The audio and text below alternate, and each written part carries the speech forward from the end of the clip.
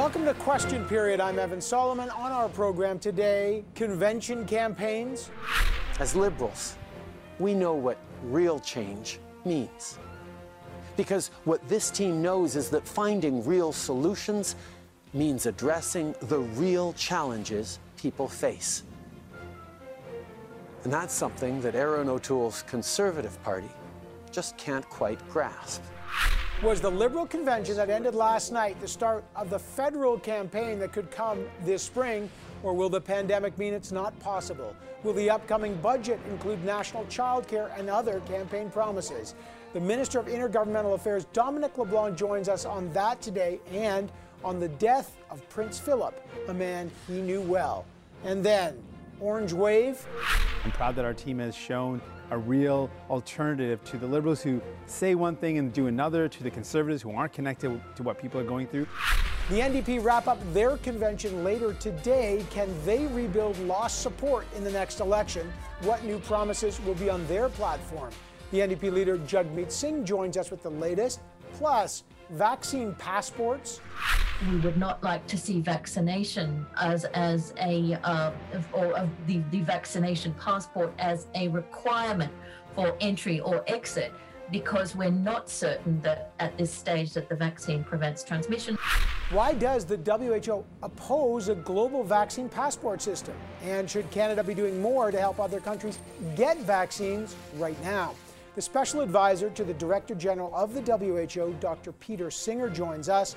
Plus, the Scrum is going to dig into the pushback against COVID restrictions in Alberta. We've got the Calgary Mayor, Nad Nenshi, joining us, and pollster Nick Nanos gives us the latest standings as those convention campaigns kick off. This is Question Period. Let's go get some answers.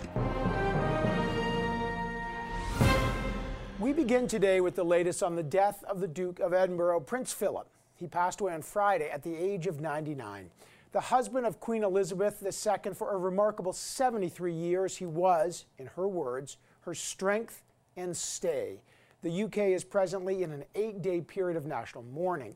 Now, as consort to the Queen, Prince Philip had no constitutional role, but he was deeply involved in public service for decades. You think of the Duke of Edinburgh Award, and he visited Canada more than 70 times. Prime Minister Trudeau called him a man of great purpose and conviction. CTV News London correspondent Danielle Hamamdjian is at Windsor Castle with the latest on the funeral details, especially in this time of the pandemic, Danielle. So given all the social distancing requirements, what are the arrangements? What are we going to see this week? Well, Evan, it'll be a low-key affair, not only because of COVID, but because Prince Philip wanted it that way. He currently lies at rest in the private chapel behind me at Windsor Castle, but on Saturday, the day of the funeral, his coffin will be carried in a Land Rover, a custom-made Land Rover he himself helped design. He was involved in the planning of his funeral in very meticulous details. There will be a procession, a small one, which will include Prince Charles, other members of the royal family. Along the way, there will be defense advisors from various Commonwealth countries, including Canada. And once inside St. George's Chapel, only 30 people will be allowed. The Queen, their 4 children, their spouses, their grandchildren as well. And we know now that Prince Harry will be among them. He'll be traveling from the United States without his wife Meghan, who is 6 months pregnant and on the advice of her doctors will not be able to travel. Prime Minister Boris Johnson was supposed to attend, but he is giving up his seat for a member of the royal family. I want to touch quickly on the mood here. There's been this profound sadness, but also a sense of patriotism, I have to say, Evan. A lot of people feel like this is in some way the beginning of the end of an era, but certainly next Saturday they will be paying tribute to a man they feel was an inspiration to many for his life of service, for his military service, and of course serving the Queen and his family and indeed this country. Yeah, Danielle, I'm probably in solidarity with the Queen, who's lost her lifelong partner. Danielle Hamamdjian will be watching as the events unfold there. Thanks so much. Meanwhile, here in Canada, it's been a weekend of dueling political virtual conventions that are essentially thin fig leaves for the kickoff of some federal election campaign, maybe this spring or in the fall. The NDP will wrap up their convention later today. The Liberal convention ended last night with a sharply worded speech by Prime Minister Trudeau, much of it aimed at criticizing the Conservatives and praising his own government's response to the pandemic. It also gave strong hints that the federal budget of April 19th will pitch a post-pandemic world that includes national childcare, maybe even national pharmacare and other programs. But at what cost? And with the third wave of COVID raging, millions of people are living under severe restrictions right now. Is this the time to consider a federal election? Let's find out. Joining me now is the Minister of Intergovernmental Affairs, Dominic LeBlanc. Good to have you back on the program. Let me just start with, if I may, a policy issue, because, and we'll get to the politics in a minute, because the Finance Minister, Chrystia Freeland, dropped strong hints that there is going to be a national child care program, saying the pandemic's a window of political opportunity. And she said there's been something of an epiphany. But your government hasn't done national child care program like this in 6 years in government. In fact, your government picked a totally different lane, and you went ahead with the tax-free child benefit program. So why now national child care? Why switch lanes? Well, Evan, I think the Liberal Party has for many years spoken about, thought about, discussed with provinces and territories how we can get to a much better system of early learning and childcare, much more accessible, high-quality system across the country. The pandemic and some of the lockdown measures and other public health measures really laid bare the need for parents to have high-quality, accessible childcare as a part of being able to participate in the labor force. It's one social policy that has huge economic growth potential. Look at the economy of Quebec. That's an example for the rest of the country in terms of access to early learning and childcare. So it's something we've talked about. I was a young MP in caucus when Ken Dryden negotiated with all the provinces an agreement that Mr. Harper subsequently canceled. But I think the public and provincial governments, including Conservative provincial governments, are talking to us about how we can collaborate on something as important as that. Well, it is their jurisdiction, but I'm just trying to figure out, you know, again, 5 years ago, at a cost of what is now about $24 billion a year, you got the Canada Child Benefit. That was the alternative to national child care. So you're saying now, this is the hint, that your government's going to do both. Continue the Canada Child Benefit, which was your child care plan originally at $24 billion a year, and then add something like the Quebec program. What's the cost of all this? Well, heaven forfend, Evan, that I would disagree with the premise of your question, but I don't think we've ever said that the Canada Child Benefit, which helped middle-class families with the high cost of raising children, was a substitute for an early learning and childcare program. Obviously, one of the challenges around childcare is creating the spaces that families need. Provinces, as you said, have a role to play in doing that. But I think I've always thought that having the two go hand in hand would be ideal, not only for Canadian families, but for the economy. And as I said, provinces are interested in working with us. It is, as you said, properly their jurisdiction, but the Government of Canada wants to spend some money in collaboration with provinces to increase the availability of high-quality spaces. That's good for families, but it's also a key part of the economic growth the country will need. Okay, so there's child care, national child care, so we're looking for that in the budget. The other thing that showed up at the convention potentially was national pharmacare. That's got political significance because the NDP has demanded a national pharmacare in order to support the budget. Is that in the cards now? Did the convention come to a consensus on national pharmacare? Something your government studied but still hasn't done. Again, the budget is 8 days from now. We'll see ultimately what is in the budget. But when we commissioned, for example, Dr. Hoskin's report on pharmacare, we have the Health Committee has studied, the Health Committee of the House of Commons has studied this. My caucus colleagues, Evan, speak often about some of the regional inequities around the country in terms of provincial drug plans.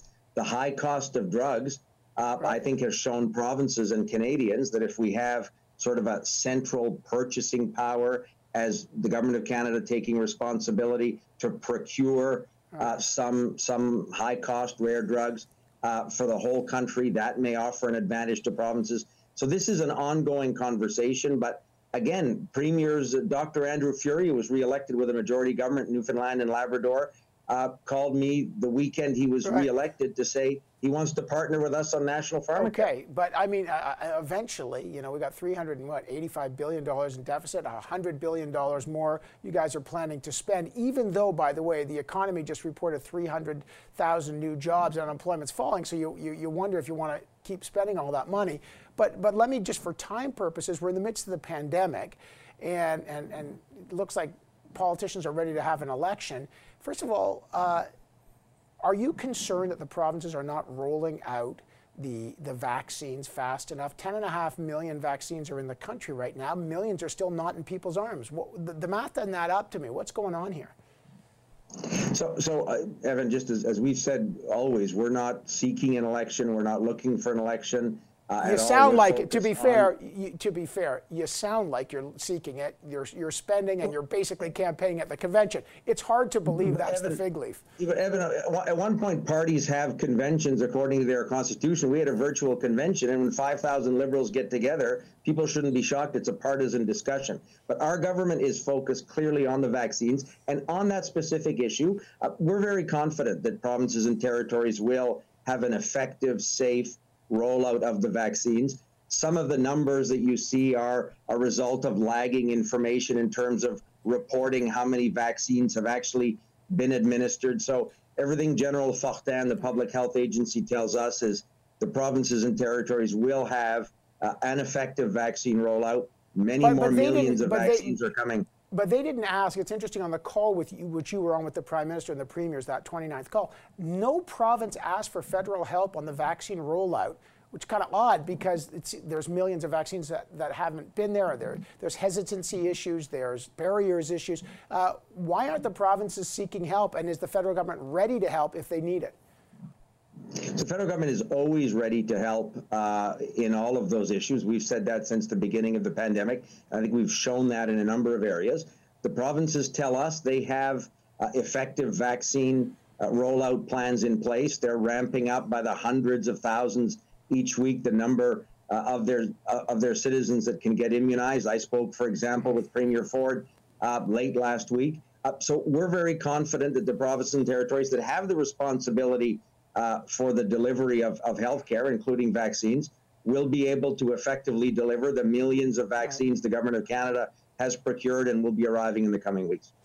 All right, I got to leave it there. I just want to also give you my condolences and all of our condolences on the loss of Prince Philip, someone your father knew well and somebody you knew well. I know you grew up knowing him, and condolences on the loss of someone that you probably knew your entire life. Minister LeBlanc, thanks so much. Thank you very much, Evan. All right, coming up on the program, Singh's moment. The NDP will finish their convention today despite technical glitches. They're no longer broke. They've started running campaign ads last night, but can they actually convert enthusiasm into seats, or have the Liberals move to the left, drain the orange wave? NDP leader Jagmeet Singh joins us next. Stay right here with Question Period.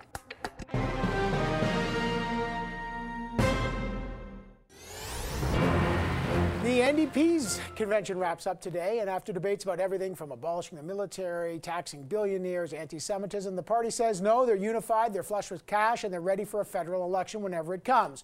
In fact, the party says they have a budget of $24 million compared to just $11 million that they had for the election in 2019.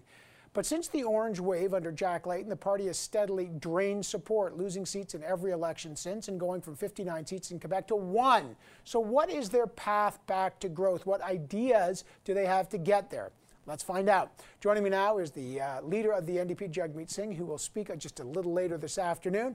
Mr. Singh, let's start about the convention. Your party, look, this is a convention about policy, but we could be in a federal election at any moment. Are you expecting a federal election, and what is your metric of success? How many seats are you targeting in this election?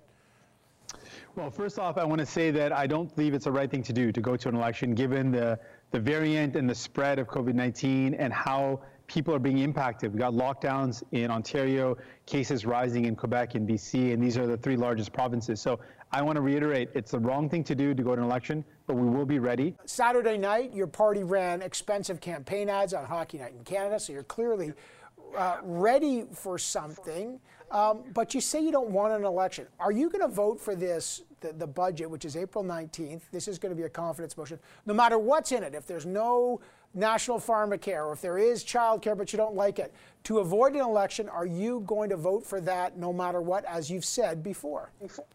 Well, I'm going to clarify a couple of things. First off, if the Liberals don't deliver on the promises they made to Canadians, they're breaking their promise to Canadians. They promised universal pharmacare. If they break that, they're breaking that promise to Canadians, showing again that they're rather protect the profits of pharmaceutical companies than help people afford the medication they need. If they break their promise in childcare, they've been making this promise for decades now.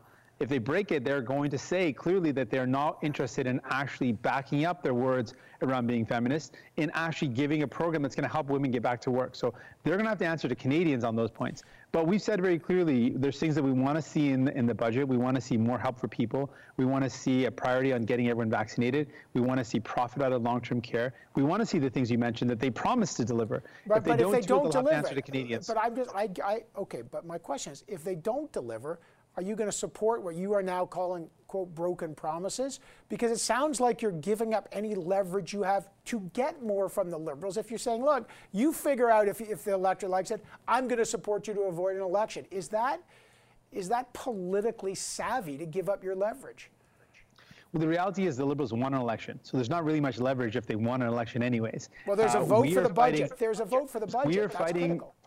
We are fighting to get the help that people need, and we've used our position in Parliament to fight to get that help. Any law that needs to be passed has to be passed with support of a party. We will use our position to fight for more help for Canadians, as we have done throughout the pandemic. Every step of the way, when the Liberals wanted to put legislation forward, we said no, unless it's going to help people more, and we were able to get that help. The victories that we gained, paid sick leave, doubling CERB, getting more wage subsidy, that was all achieved outside of budgets. It was achieved when each legislation was brought forward. So we will use our position to fight for people as we have. But we're not going to give the Liberals an excuse to go to an election. That would be the wrong thing to do. And I get your strategy. You're saying, we've already won things like, paid sick leave and doubling of the CERB. But the Conservatives are also saying, we also topped up the salary from 10% to 75%. We also fought for those things. We're also taking credit for that. In the end, do you think the Liberals care? I'm just wondering if, the old style of political kleptomania, everyone steals the other person's best idea, and if people like it, they take credit for it. The Liberals move left, they steal your ideas, they get voted in, you're left out in the cold. Well, the difference is we were the ones that fought for these things. The Conservatives could say what they want, but they weren't there fighting for these things. We fought to make these things happen. We negotiated, we pushed, and we fought tooth and nail to get the victories for Canadians. And Canadians know that we were there for them and on their side. And I will continue to let people know I don't take their support for granted. I'm going to continue to fight every single day to help people in their time of need and ask Canadians to consider who do you want on your side in Ottawa fighting for you when times are tough. Okay, let's talk about, you are pushing on the vaccine, on the pandemic. In this last week, you were pushing the federal government not just to procure vaccines, but to go help administer vaccines. You and I have spoken about this. This is clearly provincial jurisdiction. You have said Justin Trudeau is using the word jurisdiction as an excuse. But you and I both know jurisdiction is not an excuse. It's the Constitution. Practically, what do you actually think the federal government can do to help the vaccine rollout? Well, let me give you an example. If we took the approach of Justin Trudeau, that the Constitution means you can't do anything that's in the provincial jurisdiction, we would not have universal health care. We would simply not. It happened at the federal level with federal leadership, and it was brought forward at that level, and now it is a part of what we have in our country. So it takes federal leadership to get things done. And that means, of course, we respect the Constitution. That's basic and that's obvious. Of course, we're in a federal government. We're going to have to work with provinces and territories. But that shouldn't be an excuse. That is just a reality. And I know, but I'm just trying to be practical. To get things done. Again, the federal government's got $19 billion in a Safe Restart program. They've got a rapid response program that they've said the premiers can request help if they want it. The Prime Minister spoke to the premiers 29 times. On the 29th call, not a single premier requested help on the vaccination rollout, as they had requested, by the way, for long-term care homes, and then the federal government sent in both the Red Cross and the military. If the provinces don't request it, though, and the money's there, what else can the federal government practically do? Well, we're in a pandemic and we're in a crisis. To me, leadership isn't saying, I tried, and then you throw up your hands. To me, leadership is putting everything possible on the table, coming up with a plan, saying I will release the military to set up parallel vaccination centers and have those up and running immediately. That is finding solutions. Right. Leadership is not finding excuses or finding what's the minimum I can do to get by. Leadership to me is saying, well, we're in a pandemic, in a crisis. Vaccination rates are so low. Families are worried about their loved ones. They're worried about people getting vaccines quick enough. The poorest communities in our country are getting low rates of vaccination. It is not good enough to just say, I called them and said, hey, do you need help? Real leadership is persistent, pushing to get real help, to get vaccines into people's arms. All right, well, we'll be watching your speech at the convention later today, and everybody's on election footing, clearly. Jagmeet Singh, great to have you back on the program. Thanks so much. Thank you. All right, that's Jagmeet Singh. Coming up on the program, though, why does the World Health Organization oppose vaccine passports? Should Canada be doing more to help low and middle income countries get vaccinated? The special advisor to the Director General of the World Health Organization, Dr. Peter Singer, joins us next with new details. Stay right here with Question Period.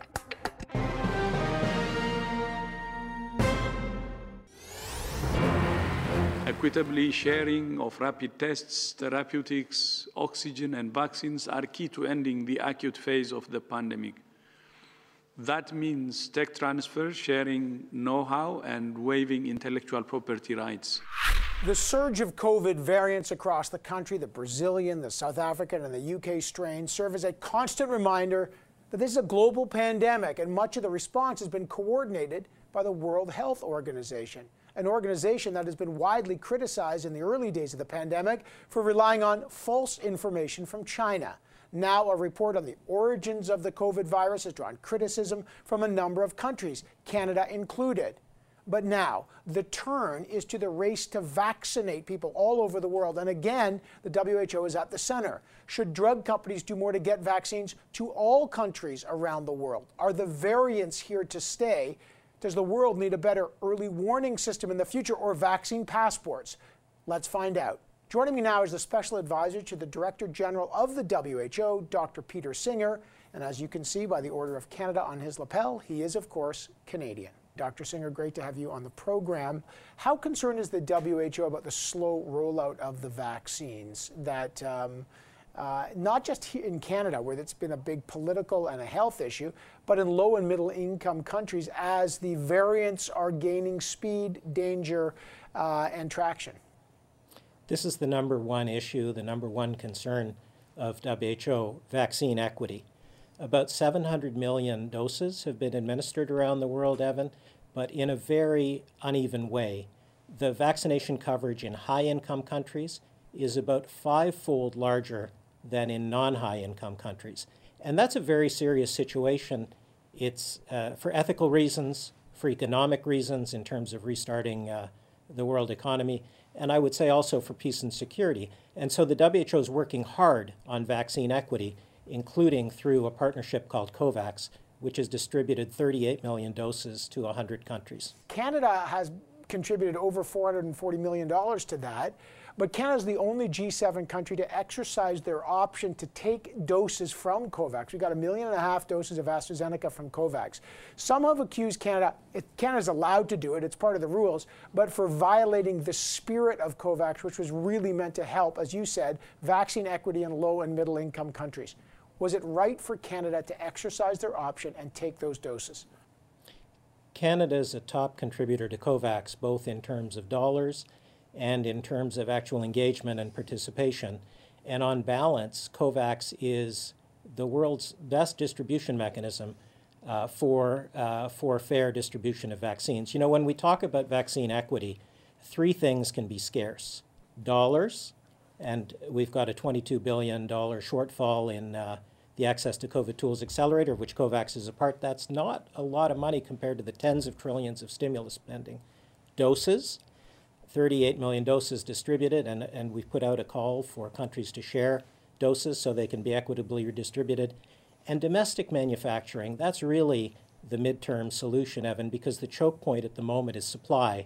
Better supply will mean more doses distributed, more vaccine equity, and helping the world get out of this terrible situation as quickly as possible. Well, you mentioned domestic supply. Look, Canada doesn't have a domestic supply. That has been our choke point, and that has been a hugely controversial political issue here.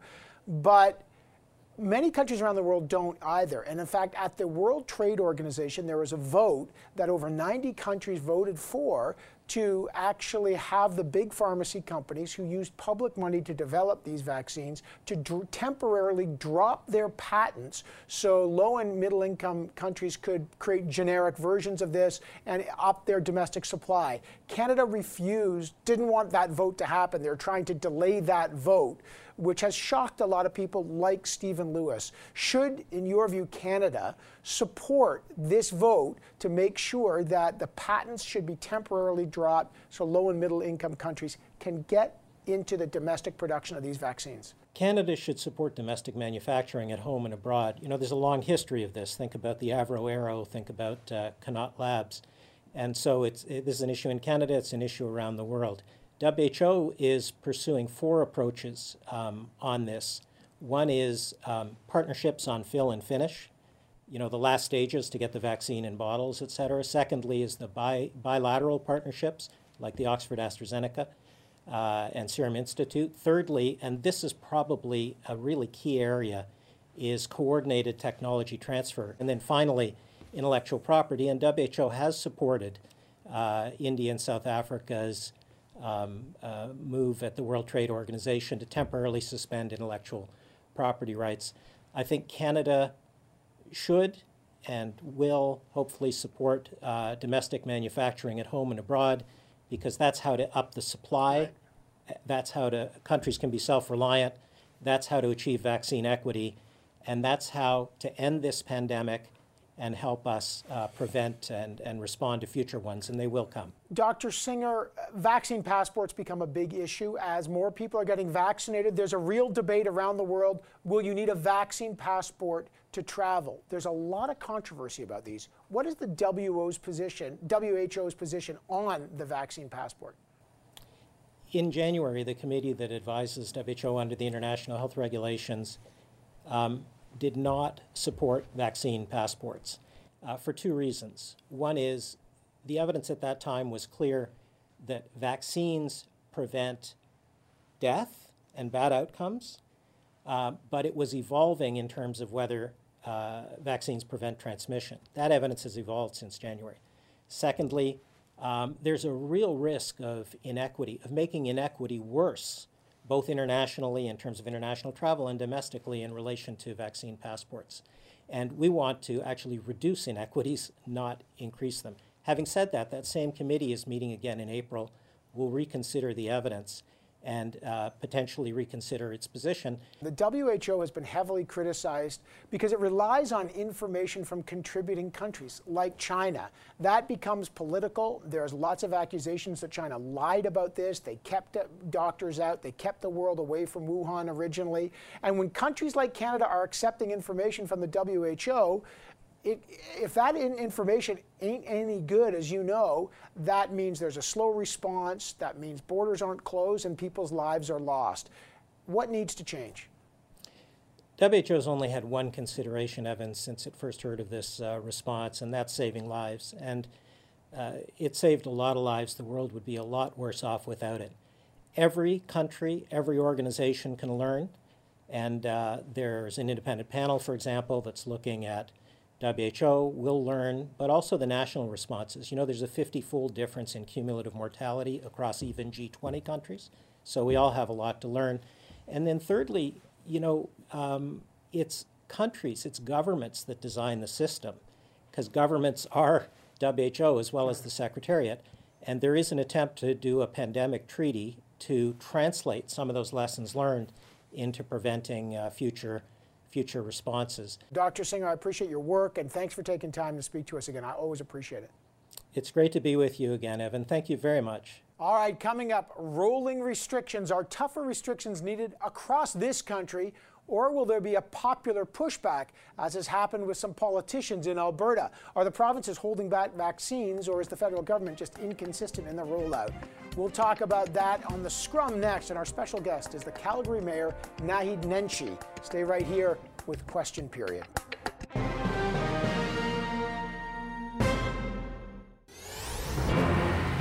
Folks, we are towards the end of this thing. We just have to get through the next few weeks.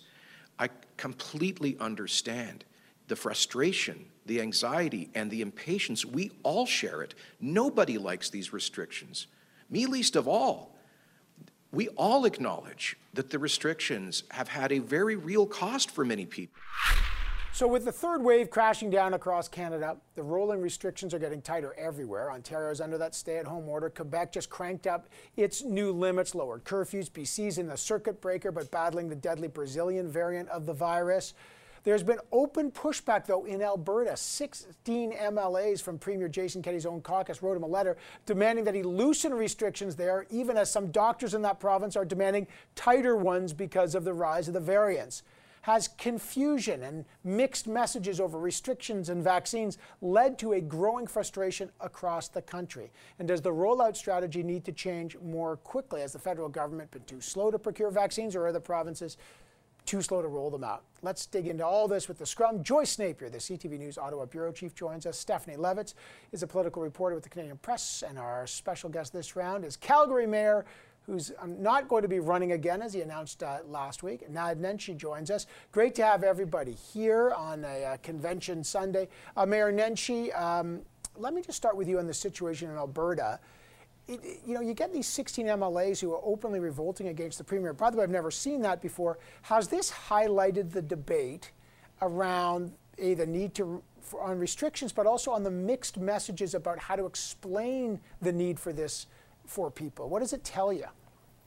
Well, let me start by being a bit snippy about it, which is I love politics and I love political speculation. And at this juncture, I could not care less about the politics. Yes, it may have some impact on someone's political future at an election 2 years from now, but we're in a crisis and we got to save lives. And, sadly, in the last 11 years, I've gone through a lot of crises. And one of the things that I know during a crisis is you've got to be clear, you've got to make decisions quickly, and you have to never think about what's politically right. You just have to do the right thing.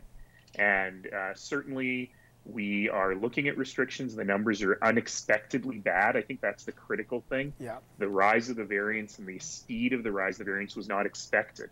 So we've got to be nimble, and we've got to realize that our old plans don't work anymore. That's the definition of leading during a crisis, and just to communicate that very clearly. And if I've got a criticism of the Premier, he takes lots of walks in the fields before he gets to his point, even more than I do, which is sometimes shocking.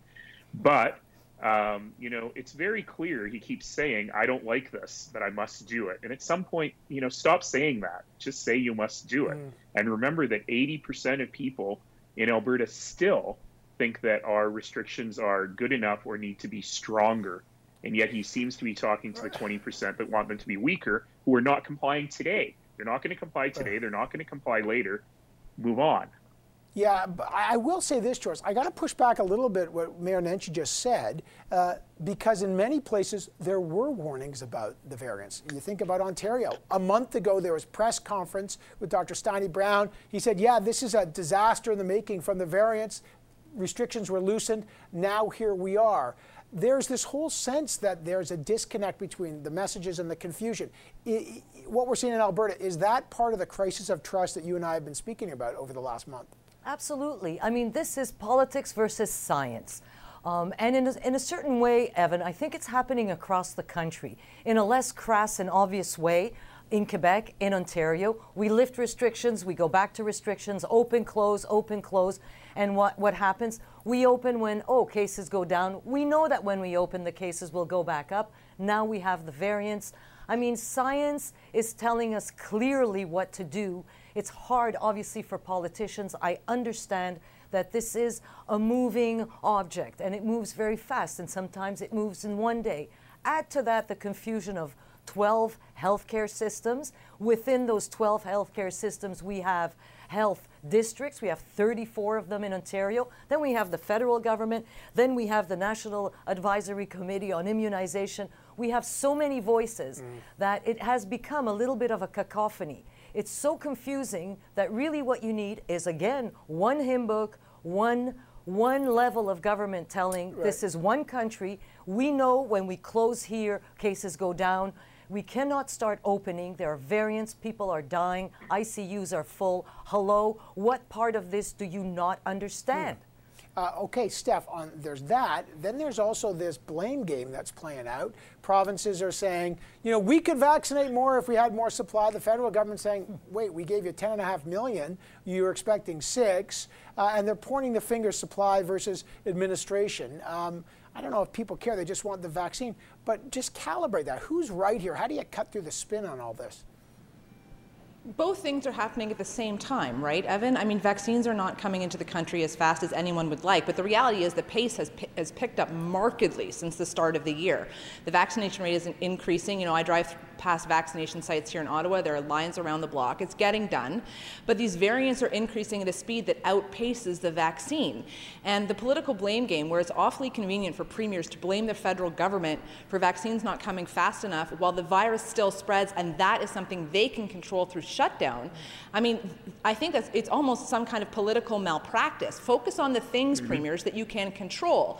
And to the politicians who are willing to say we don't want restrictions, I mean, great. So then what's your next idea? How would you like the ICU beds to stop filling up? How would you like to keep the schools open so that kids can go? How would you like to protect the people who are working in factories who have no choice but to go to work? How about that paid sick leave that you might be able to provide so that they'll help them stay home? How about, instead of opposing the restrictions while at the same time people are dying and ending up in the ICU, you come forward with some other great ideas to help save people's lives? And as the mayor said, stop turning it into a political game. These are people's lives we're talking about. Okay, Mayor, I know you wanted to weigh in on that, because what needs to change in terms of this strategy? I know some places are moving from the age-based rollout of the vaccine, going from the eldest to the youngest. That worked originally with the variants. There's a move to the exposure-based, go to the hot zones, go to the essential workers. What needs to happen right now, Mayor? I think we need to really listen to the science and listen to the evidence. And to the point we were making, I get a daily update, and one of the numbers on the daily update is the percentage of vaccines that we have in Alberta that have been administered. And that number usually was around 90%. It's now 65%. So we really have to be looking at that distribution question.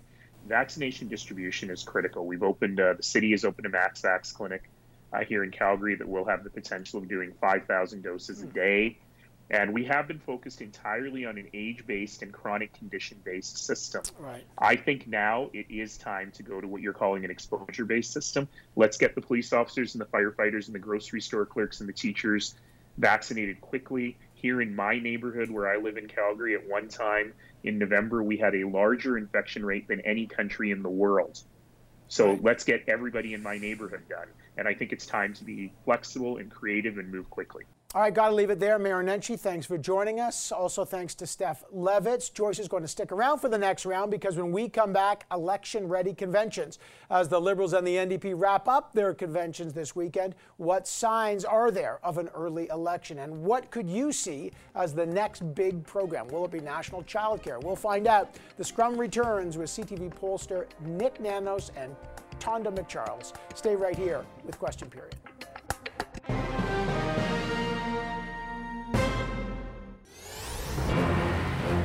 The problem for Erin O'Toole is that he's not interested in real solutions to real problems. In fact, he's already shown that he's willing to say different things to different people at different times if he thinks it'll help him get ahead. I think it is absolutely wrong to hold an election while we are fighting this pandemic. Right now, the priority of the government, of the Liberal government, of Justin Trudeau, should be to get everyone vaccinated. Dueling virtual conventions at the time of the pandemic. The Liberals ended their convention last night. The NDP are set to wrap up theirs later today. Now, the Liberal convention was characterized by strong hints that a national childcare program is coming in the April 19th budget, along with maybe national pharmacare. In other words, big spending that would require working with the provinces. The NDP convention, which keeps getting tripped up by loads of technical glitches, it kind of looks like my family Zoom calls sometimes, has been fraught with debate, everything from Israel and anti-Semitism to taxing the rich. But Mr. Singh is clearly targeting young voters. What do these conventions tell us about what we could see in an upcoming federal election? Let's bring back the scrum to find out. Joyce Napier, our CTV Ottawa Bureau Chief, is back. Joining us for this round is Tonda McCharles from the Toronto Star. And our special guest is the CTV pollster and the president and CEO of Nanos Research, Nick Nanos. All right, Tonda and Nick, welcome back with Joyce. Nick, let's just start with you. And we'll start on the Liberal convention. What were the strengths and weaknesses you saw over this past weekend and what that tells you about where they're heading? Well, the Liberals have about a 10-point advantage and are in majority territory. It was a very disciplined convention, but it was a broadside, a 1-2 punch on Erin O'Toole and the Conservatives. Erin O'Toole being framed as opportunistic, the Conservatives as being disconnected. And you know what? I guess the Conservatives are on the receiving end of this because in the past, they defined Michael Ignatieff and Stéphane Dion to their detriment. And so right now the shoe's on the other foot, looks like. Oh, interesting. Joyce, let's start with the Liberals. You watched that. What were sort of the standouts, the hits and misses, and what does it tell you? Well, I find it interesting. You said the NDP debate was fraught with,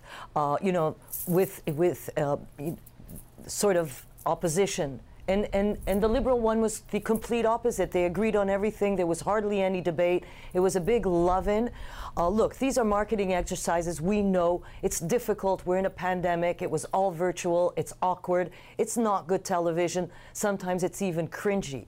What I find interesting is throughout this, I'm listening and I'm here, ka-ching, ka-ching, spend, spend, spend, more programs, more programs. That's fantastic, childcare, but didn't they have the child benefit? Didn't the Liberals, promise this in 2015? Now we have the child benefit, childcare, pharmacare, universal basic income. Listen, all this is fantastic. We wish we could afford it. It's like I wish I could afford a castle, but I can't.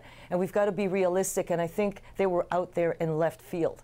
Okay, well, and maybe there's political hay to be made in left field right now. We can talk about that when we get to the NDP convention. Tonda, what was your take on the hits and misses of that convention? Well, look, I think the Liberal convention showed that that organization is more election ready than any of the others. They had all their ducks in a row in terms of organization. Technically, it came off smoothly, but also, or more or less smoothly, but also they had managed to vet and prioritize and marshal and funnel everything down so that when the actual discussions rolled out, Joyce is right, there was little debate. What I found about this convention is that it showed that the party grassroots are, they're further ahead than Trudeau is on a number of things. They want him to move faster on climate action. They want him to move faster on long-term care homes and a universal basic income. But it also showed there's not that much distance, and everybody, to a person, made hay of the fact that there was a lot of distance shown between the Conservative Party leadership and its base over the denial of the climate change is real motion. So, look, that showed an organization priming and ready to go. Yeah, okay, so Nick, later today, Jagmeet Singh's going to wrap up his convention. To talk about where the NDP is, I know, speaking of the NDP, they're targeting a growth of at least 10 seats. They're trying to target younger voters. What have you made of their convention? What does that tell you about their possibilities in a potential election? Well, the NDP right now are at 18% nationally. The interesting thing is for Canadians under 30 years of age, that jumps up to 25%. They just need to motivate those young Canadians and get them to go out and vote. It could have a materially positive impact on NDP fortunes. But the thing is that for a party that's focused on young people, to fail on the technology is not good. And it just shows that although they're not a government in waiting, they still have very progressive policies like the $20 minimum wage and the billionaire tax. But the thing is, for the New Democrats, I don't think that's enough because the Liberals are very progressive.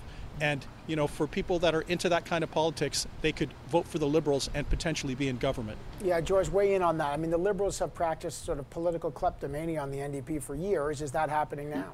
Absolutely. I mean, they ate their breakfast. They're in the process of eating the NDP's lunch as well.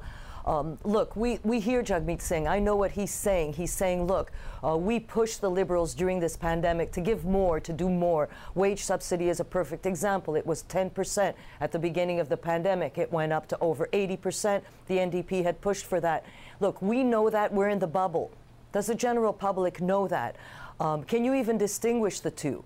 Right now, both parties are there. They're opening, the coffers, and they're shoveling. They want to shovel money out the door. I'm going to repeat that. There is such a thing as a structural deficit.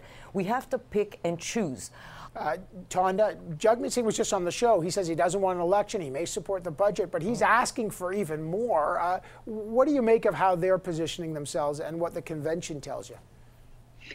Well, I think that they're trying to regain some territory from the Liberals, regain that broad swath of left of center votes. The problem for Jagmeet Singh is that Trudeau is completely encroached on that territory. And, I think the Liberals sense that Singh does have an appeal to younger voters, and younger voters are going to have a much bigger say next time around. So that's why I think you saw even Trudeau. I mean, he attacked the Conservative leader O'Toole yesterday. However, you notice he didn't attack Singh. He didn't take on the NDP. He wants to bring those voters into his camp. So I think, the strategies are clear, and they're tried and tested, aren't they? The Liberals always campaign way on the left and then move. This government hasn't, though, moved so much to the right. They've stayed left of center throughout their mandate. And I think that, voting-wise, as Nick's numbers show, that's serving them. Yeah, well, we'll find out if all this leads to a spring campaign. I mean, the third wave is so real. You just wonder how that goes and how fast these vaccines get there. Obviously, that's going to be a critical factor. Okay, I got to leave it there this morning, but man, campaign week and even a virtual one, still pretty exciting, and we'll watch the NDPs later today. Nick, Joyce, and Tonda, great to have you on the program. That does it for Question Period this week. Thank you for watching and engaging in all this. I will see you tomorrow on CTV's Power Play on CTV News Channel at 5 p.m. Eastern. Take good care of yourselves. I know it's a tough time. We will be back here in 7 short days.